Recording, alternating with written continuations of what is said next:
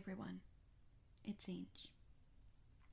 We ended last time when Philip demanded that the Cortez agree to putting his wife away as a mental incompetent.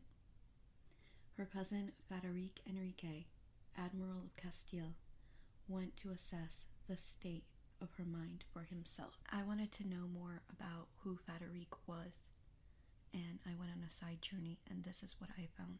The House of Enrique and the family became the most powerful of Castile, displaying the dignity of admirals of Castile for nearly 200 years, and earning the Duchy of Medina. They were part of the elite aristocratic power in Castile during the Middle Ages and along with 19 other Spanish lineages. They were recognized by Charles V in 1520 as one of the first grandees of Spain.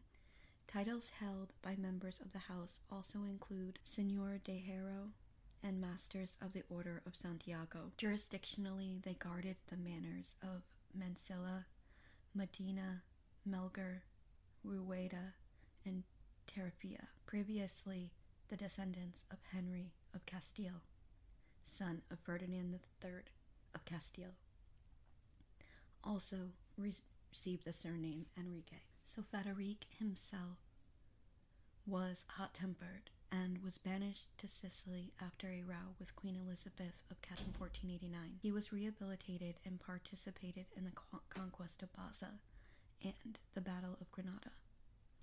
During his stay in Sicily, he marries the very rich Ana de Cabrera, a countess of Modica, Asona, Cabrera, and Bass.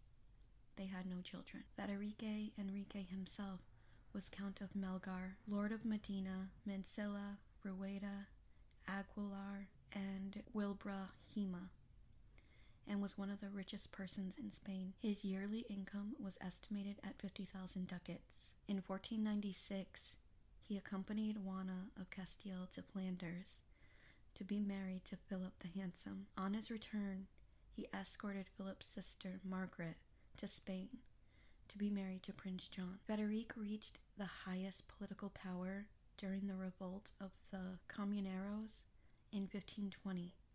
He became, together with his cousin Inigo Fernandez de Velasco, the second Duke of Frias, governor of Spain in the absence of Charles V. He brought peace and was rewarded by the emperor with the Order of the Golden Fleece. Frederic Enrique was mecenas of artists like Juan Buscan. He is buried with his wife in the monastery of San Francisco in Medina. So, as we talked about yesterday, the cousins spent 10 hours together. Juana was calm and perfectly in control of herself, and the Admiral found her conversations both intelligent and astute. No way, he told Philip later, would he connive at any scheme to have Juana pronounced unfit. The Admiral defended her so forcefully that the Cortez threw out Philip's proposal. Philip was frustrated and furious. He moved his army on to Burgos in northern Spain. It was here that fate intervened and provided the perfect, if tragic, solution to the problem of Philip the Handsome, scourge of the royal house of Spain. On September 17th, 1506, Philip played a hard game of pelota with one of his men and ended up covered in sweat and ragingly thirst. He drank a pitcher of water while standing where a cold mountain wind would, he hoped, cool him down. Philip began to feel ill that same night and woke next morning with a temperature. 3 days later, he was coughing up blood. His throat swelled up. By the 24th of September, black and red spots had appeared all over his body. He lapsed into a coma and died 2 days later. It was 3 hours before Juana, who was once again pregnant, would permit his courtiers to dress the corpse and prepare it for burial.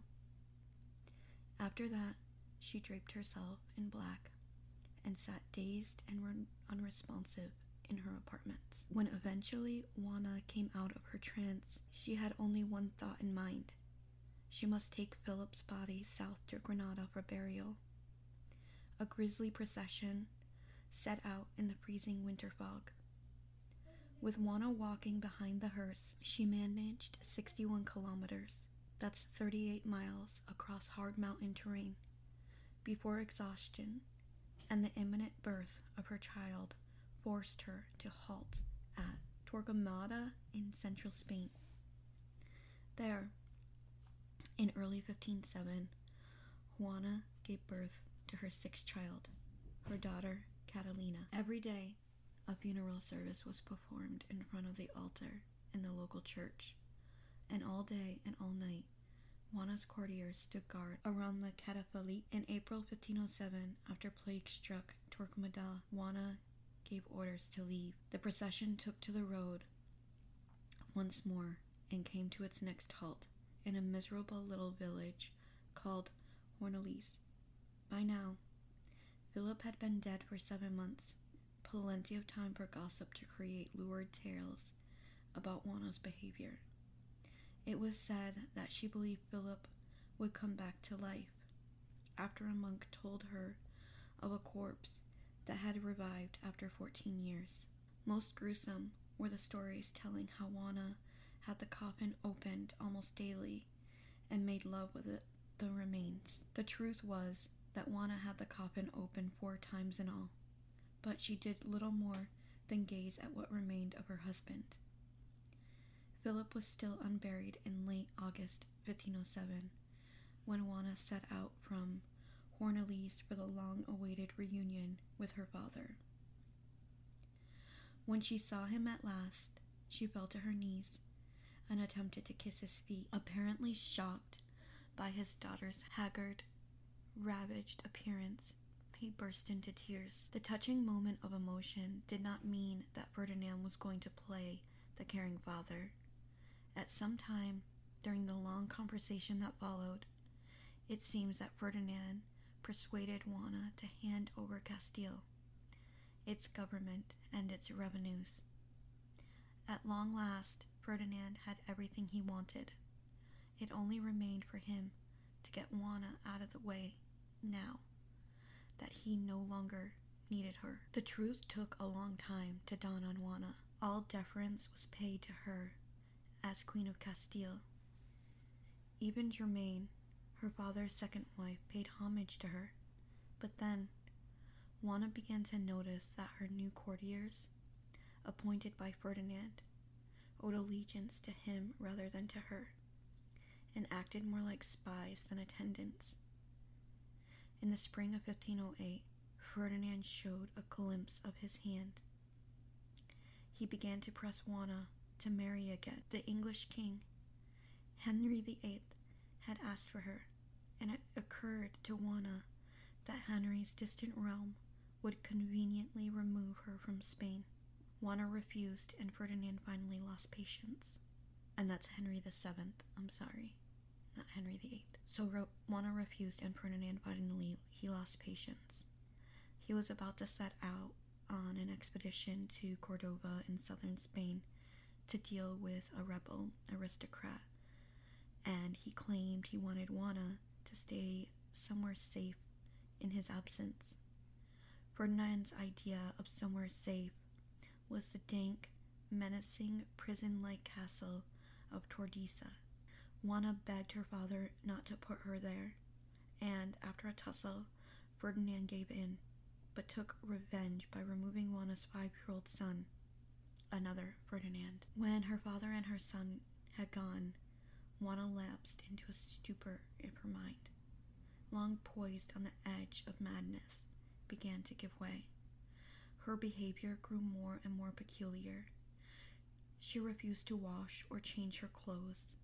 She passed water almost constantly. By early 1509, when Ferdinand returned from Cordova, there were plenty of witnesses to attest to her descent into madness. Ferdinand ordered that Juana be taken under heavy guard to the castle of Tordesillas.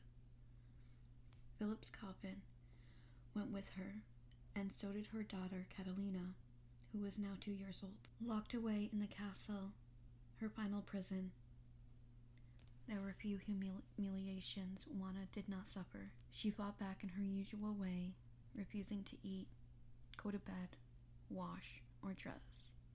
But there is some evidence that she was beaten to make her more tractable. Her father visited her twice in October 1509 and November 1510. On the second occasion, he brought with him a group of nobles opposed to his takeover of Castile and took Juana by surprise. The doors to her apartment suddenly opened, and there the nobles were aghast to see that shrunken, bedraggled Queen of Castile, dressed in grubby rags, looking ravaged and smelling worse, in surroundings of utter squalor. Ferdinand never did anything in by halves. He brought the nobles to see the wreckage of his daughter, and to see for themselves that Juana was totally a lost cause. Ferdinand died in 1516, and Juana succeeded him as nominal queen of the realm of Aragon. The new double crown of Castile and Aragon meant nothing to her. Her elder son, Charles, proved no less malevolent than his father and grandfather before him. The prize he had to inherit, all of Spain and Spanish America and half of Europe, overcame filial conscience, but Charles would succeed to this vast swath of territory and its immense riches only if his mother stepped down in his favor. It was not difficult to persuade her.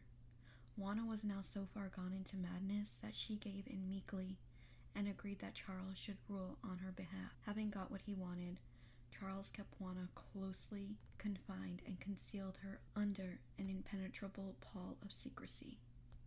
Juana was not permitted to see anyone from the outside the world, and, on Charles's orders, was made to keep her to her room, preferably in bed.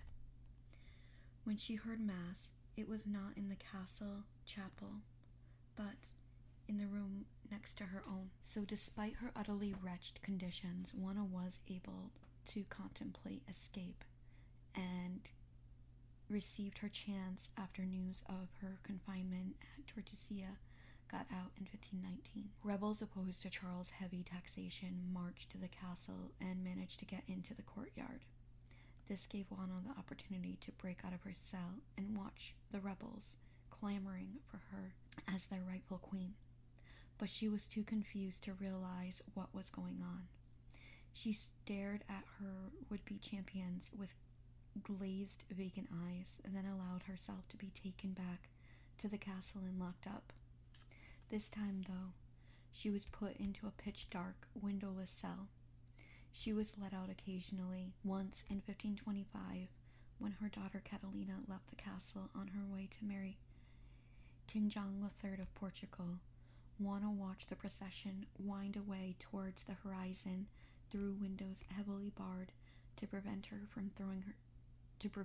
throwing herself out. Juana moldered at the castle of Tordesillas for another 30 years, falling deeper and deeper into fantasy and horrible imaginings that fill unhinged minds.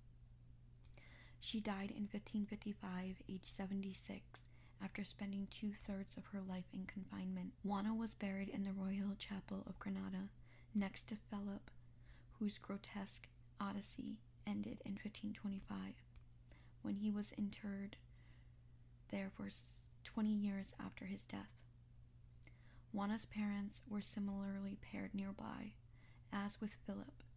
Their effigies took the customary prose of piety and dignity. Juana's image was different. The sculptor who carved it scored into the marble the lines and hollows that had ravaged her face in real life, and, in posthumous consolation, placed in her hands the royal scepter, the symbol of authority she was never allowed to possess. So this is what I have on Juana of Castile. There's no happy ending. So there's more coming up, and there's more madness in Spain.